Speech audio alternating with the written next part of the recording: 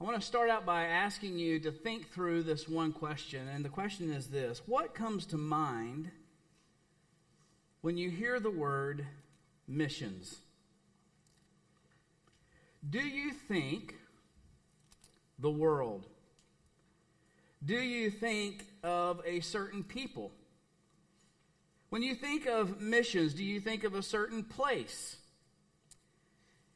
When you think of mission, is it a program? Or do you think of missions and you think of, I'm going to be guilted into giving? What do you think of when you think of missions? I want to ask you to think one step deeper about missions and maybe ask yourself this question: is what do you think of missions in regards to you and God? Is it a command from God? A suggestion from God? Do you think, God, not for me, somebody else? I used to think more about missions, God, but now life has changed. What are your thoughts when you think of missions and God? This morning, my hope, our prayer is that the Lord will stir in us, maybe even refresh our understanding of what missions is, but more importantly, how it relates to you and God in this world. The mission of the church, God's mission for the church, for the most part, is pretty simple and straightforward. God has not made the mission for his church very complicated or difficult. We're usually the ones that do that. But I think all would agree to live out God's missions may be simple in concept, but not so easy to fulfill at times. So today I want to take a look at God's mission for the church and our response to it. So in looking at missions and mission statements, I started looking at this different businesses and organizations. Does anybody know what the mission statement of Facebook is? Here's what it is not: an online platform designed to compare yourselves with other people and make you waste most of your day.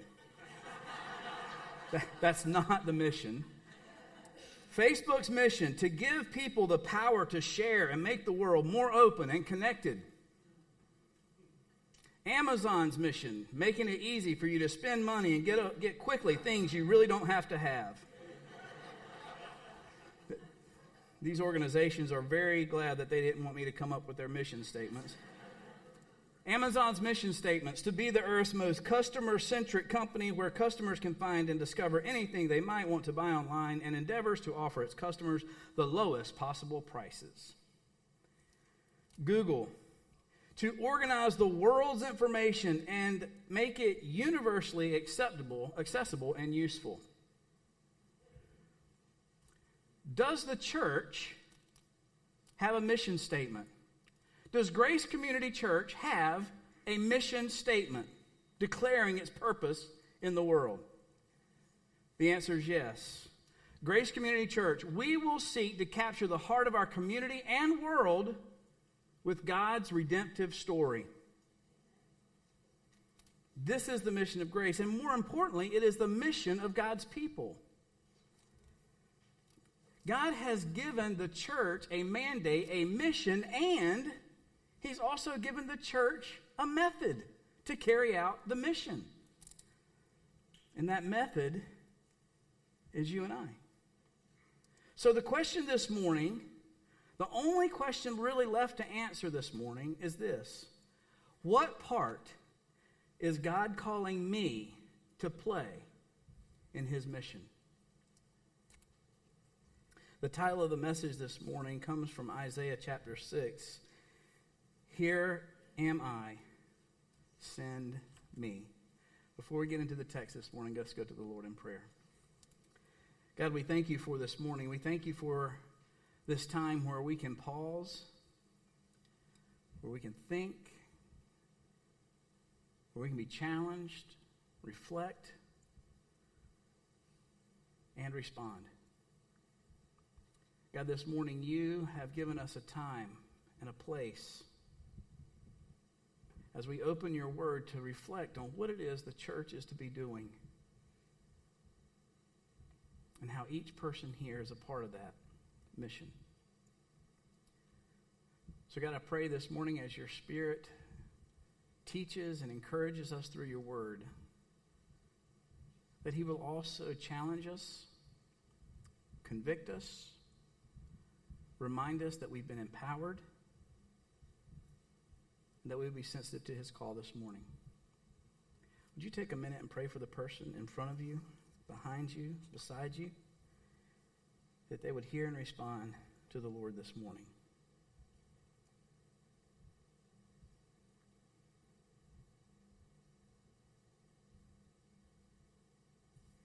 In Jesus' name, amen. If you have your Bibles, you can turn to Isaiah chapter 6. Isaiah chapter 6, verses 1 through 8 and 9. Isaiah chapter 6. If you don't have your Bibles, the words will be on the screen. Isaiah 6, verse 1 says this: In the year of King Uzziah's death, I saw the Lord sitting on a throne, lofty and exalted. With the train of his robe filling the temple, seraphim stood above him, each having 6 wings. With 2 he covered his face, with 2 he covered his feet, and with 2 he flew. And one called out to another and said, Holy, holy, holy is the Lord God of hosts.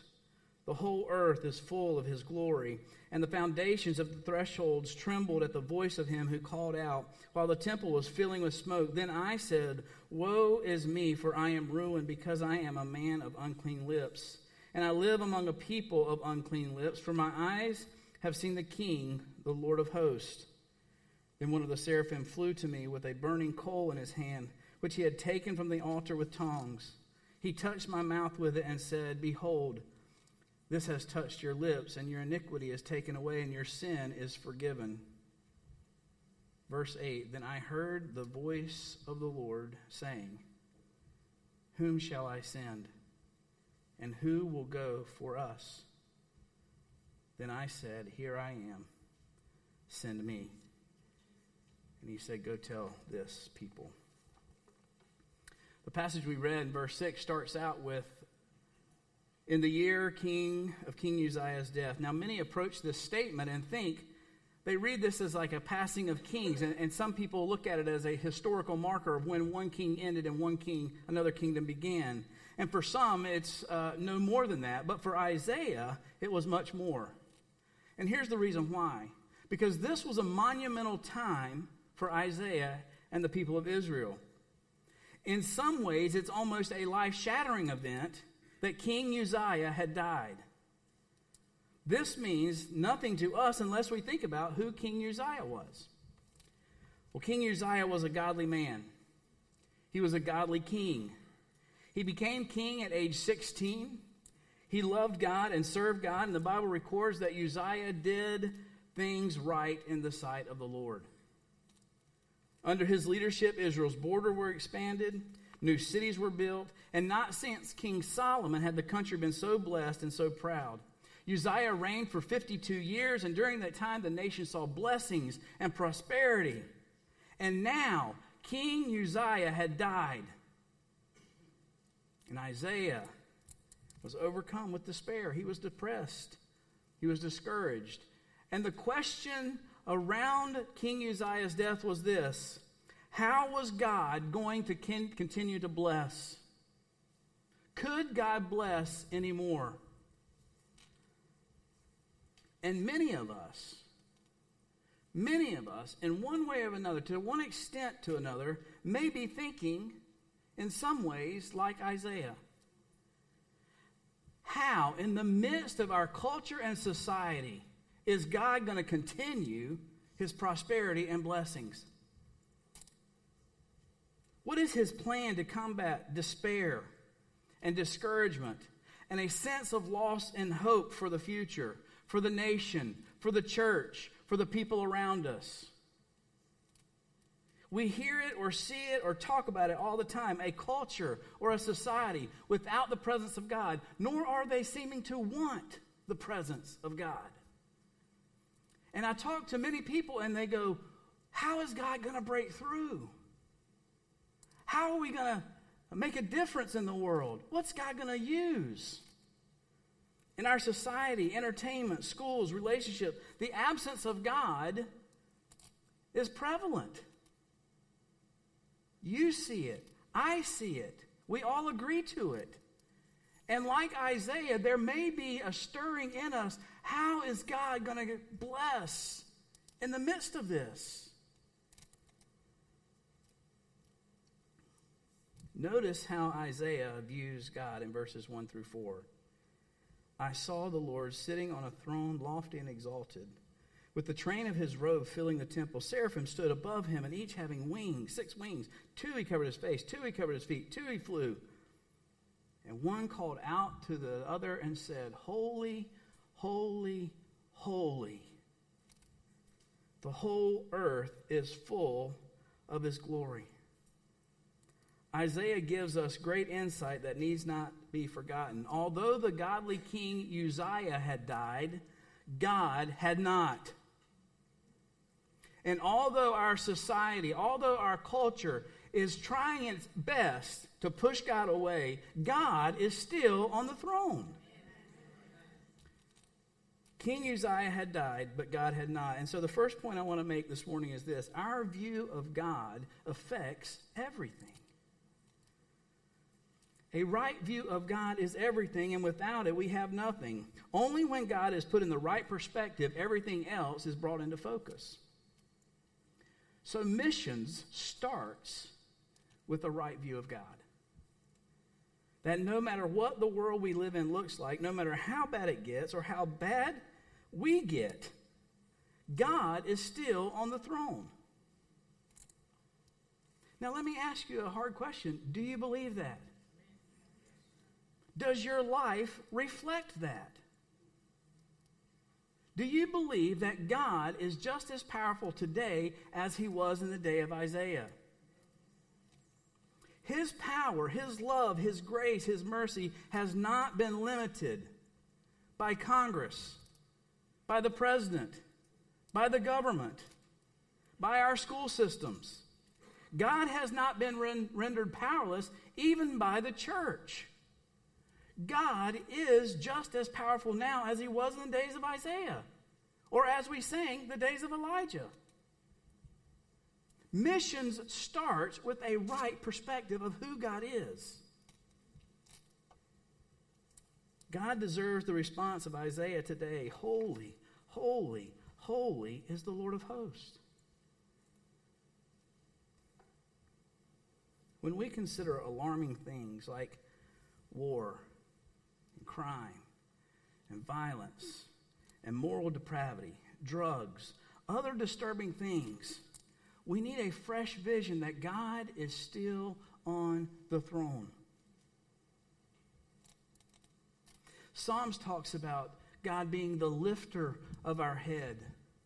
That sure, all this stuff is happening, but as believers, God can lift our head to see things differently and to see him differently. So mission starts with a correct view of God. So I want to challenge you with this first point is what is your view of God? I want to challenge you this week to sit with that question, to have coffee with a friend and ask each other that question. What is your view of God? Do you believe God is powerful? Even in the situation that you're in, the situation our society's in, is God powerful? The second thing is this: our correct view of God gives us a correct view of ourselves. Look at verse 5. Isaiah said, Woe is me, for I am ruined, because I am a man of unclean lips, and I live among people of unclean lips, for my eyes have seen the King, the Lord of hosts. Isaiah, after seeing God for who he was, realized who he was. And he confesses to God his weakness and dependency. In other words, Isaiah recognized that he was nothing. He was ruined. That he had nothing. He had unclean lips.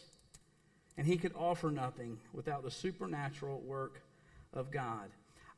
Isaiah, after seeing God for who he was, realized that it was only by the grace of God and the power of God that the life he lived could be for the glory of God.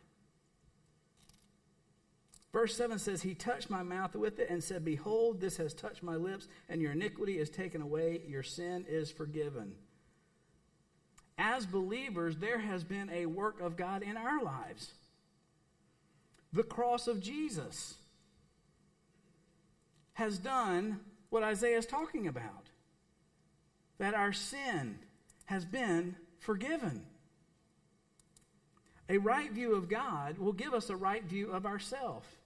It will show our weakness, our need of a Savior. And God says, your need has been fulfilled by the person of Jesus on the cross.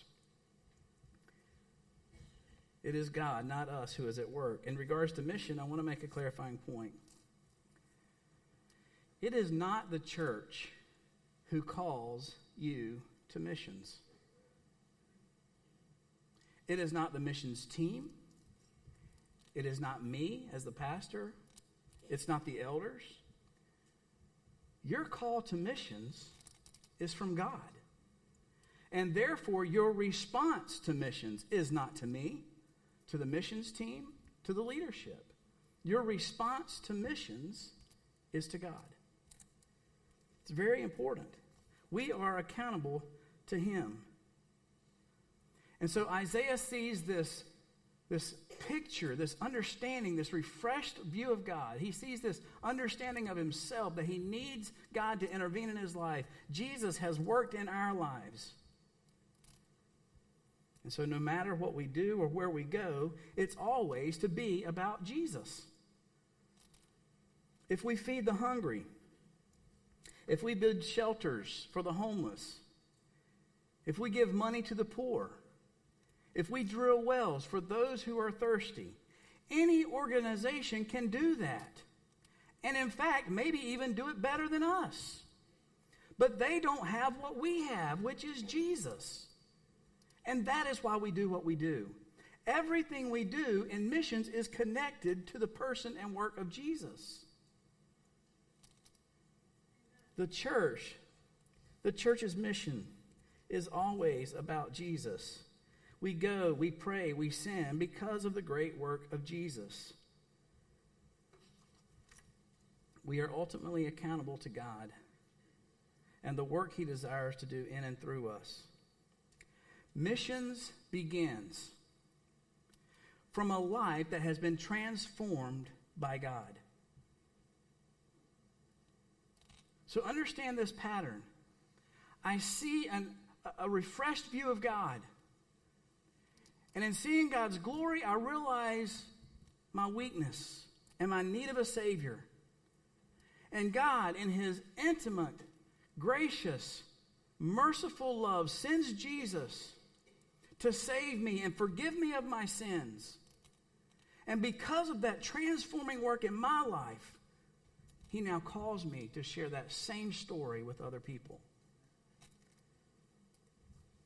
The church may provide the opportunity, give and support and pray, but the call and the response is between you and the Lord. So here's my final thought about missions, that missions really is all about obedience.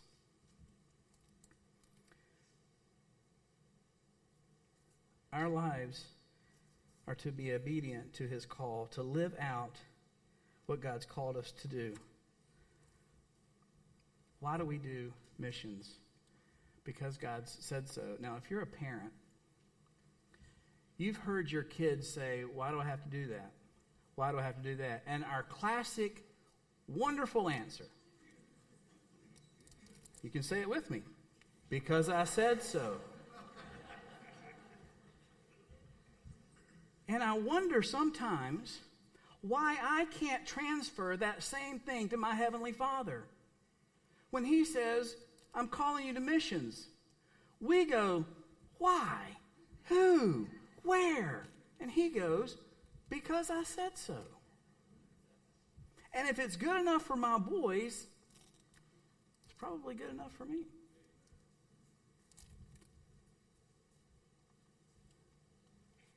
Then I heard the voice of the Lord saying, whom shall I send? Who will go for us? Jesus says in Matthew 28:19 and 20, Go, therefore, and make disciples of all nations, baptizing them in the name of the Father, Son, and the Holy Spirit, teaching them to observe all that I commanded you. And lo, I'm with you always, even to the end of the age.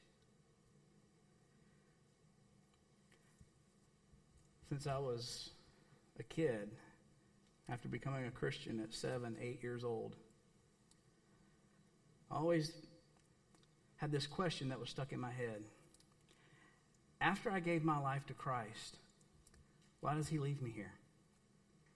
Why didn't he just take me straight to heaven at that point?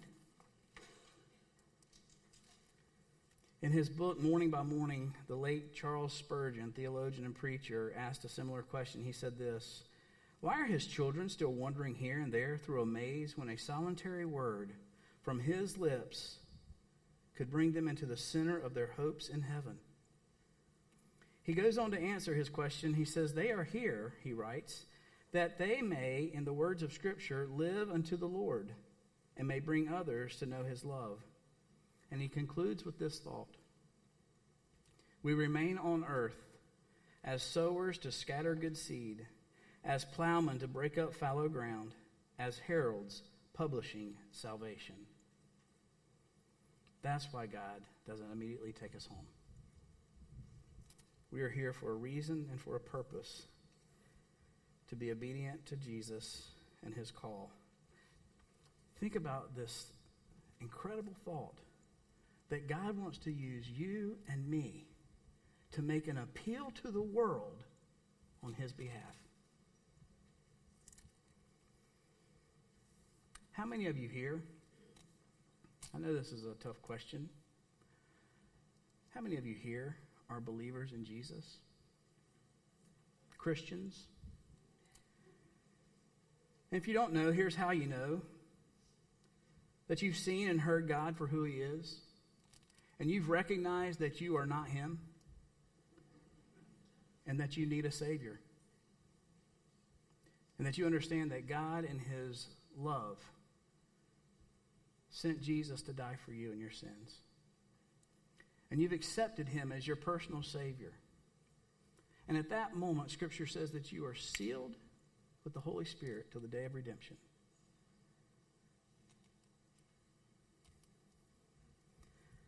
And so now you're a believer.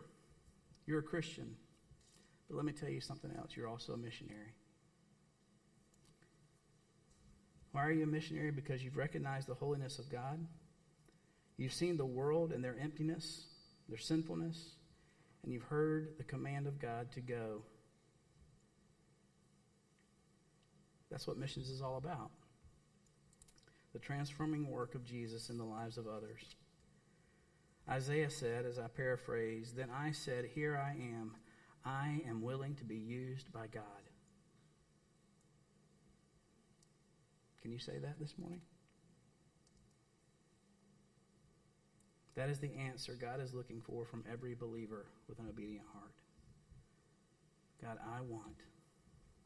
I desire, because of your great love for me and work on my behalf, I desire to be used by you.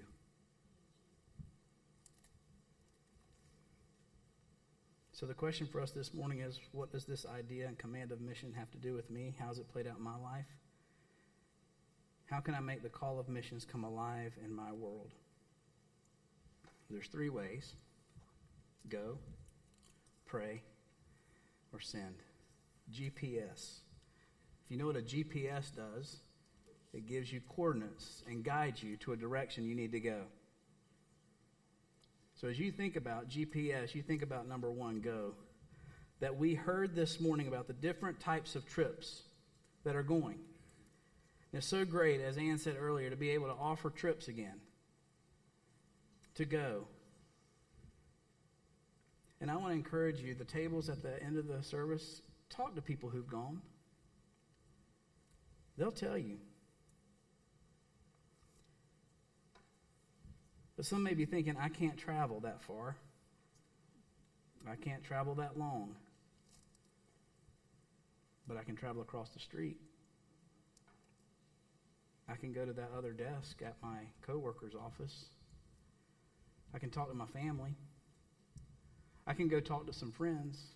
It's not an issue or a problem of people or place. It's an issue of willingness and readiness to go, to move from one point to another. And if you need another motivator, think about this. Somebody came to you.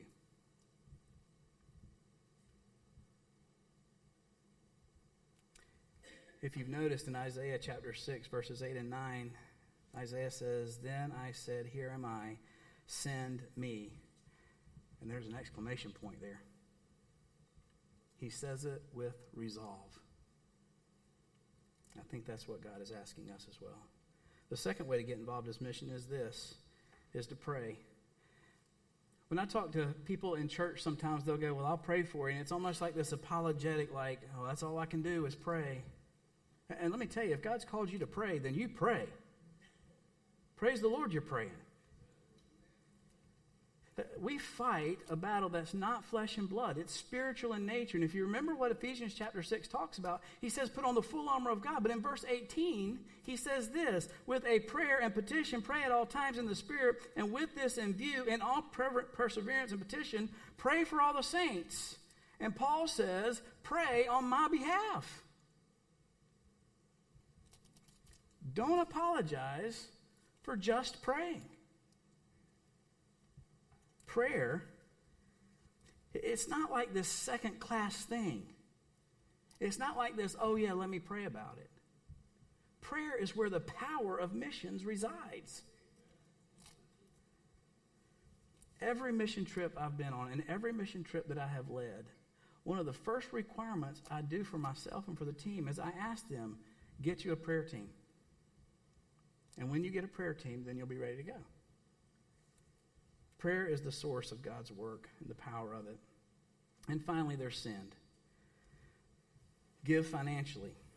Give of your time. Give of your talents. In the back, you may have noticed as you walked in, on your right-hand side, you noticed a wall with a bunch of envelopes on it. Now, if you look closely at the wall and the envelopes, you'll see an amount on the envelope. Well, on that wall, there's envelopes that go from 1 to 100 and then some other larger numbers. And here's what I want to challenge you to do. I want to challenge you as you leave today to pick up one of these envelopes of an amount. The lower numbers are the smaller numbers are for the little kids. They can even participate. So I don't want to see any of you like stooping down. I want to see you reaching up high. But grab an envelope.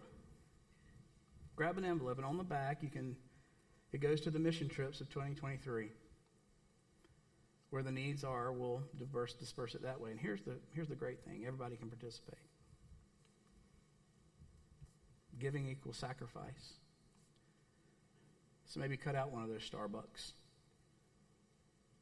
Say no to something else and say yes to this. Whatever you want to do. Parents, encourage your kids. Grab an envelope. Everybody can participate. And if everybody participates, as the envelopes go, there's a picture behind the envelopes, just so you know, and it's not my portrait. But in order for you to find out, you'll have to take an envelope. But if everybody takes an envelope and everybody gives, $15,000 will be collected for summer mission trips or mission trips in 2023. And everybody can have a part of it. So give. Send people.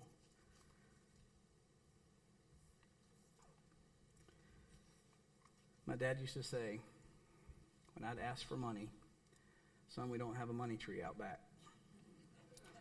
Let me just say this. Grace doesn't have a money tree out back either.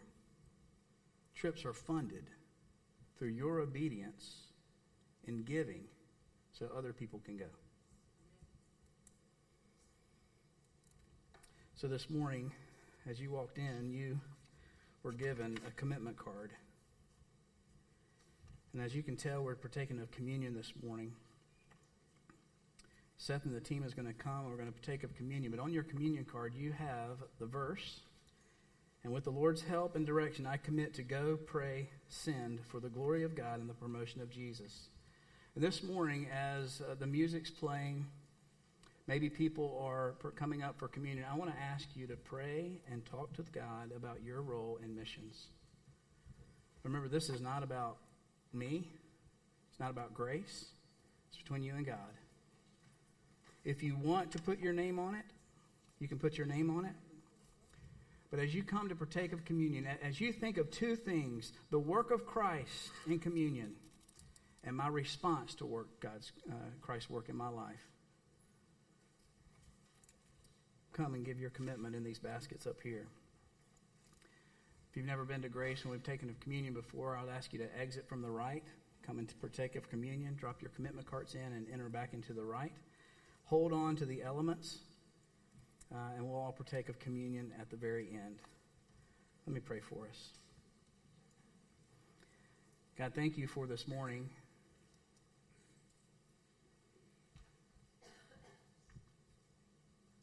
God, I pray that you would give us a renewed vision of you. That even though the world we live in seems to enjoy your absence, we know that you're not dead, that you're alive, and as Isaiah said, that you are high and lifted up. God, thank you for sending your son Jesus to die in our place, to forgive us of our sins. And God, thank you for calling us to participate in your work in the world. May we, like Isaiah, with resolve, say, "Here am I. Use me." In Jesus' name, amen. Come forward as the music plays for communion and your commitment cards.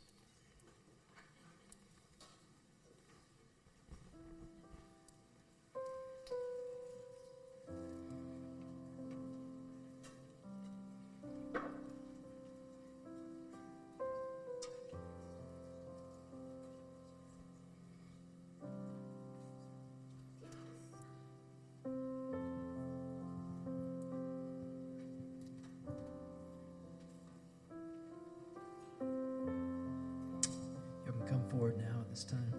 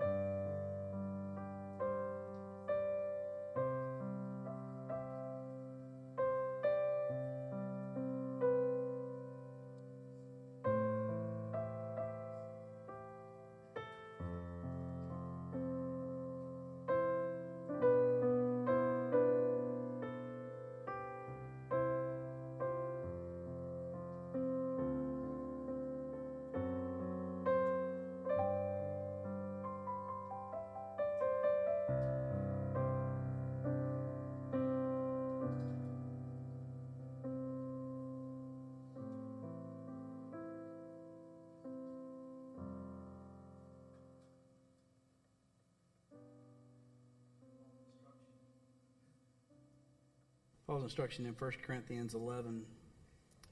For I received from the Lord what I also passed on to you. Lord Jesus, on the night he was betrayed, took bread, and when he had given thanks, he broke it and said, "This is my body, which is for you. Do this in remembrance of me." In the same way, after supper, he took the cup, saying, "This cup is the new covenant in my blood. Do this whenever you drink it in remembrance of me."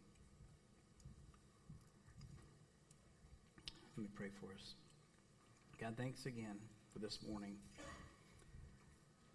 God, we can pray that you continue to speak to us in regards to what you have called us to do in regards to mission. Go, pray, send. With resolve, we pray. Here am I, send me. In Jesus' name and for his glory. Amen. Amen. Let's stand.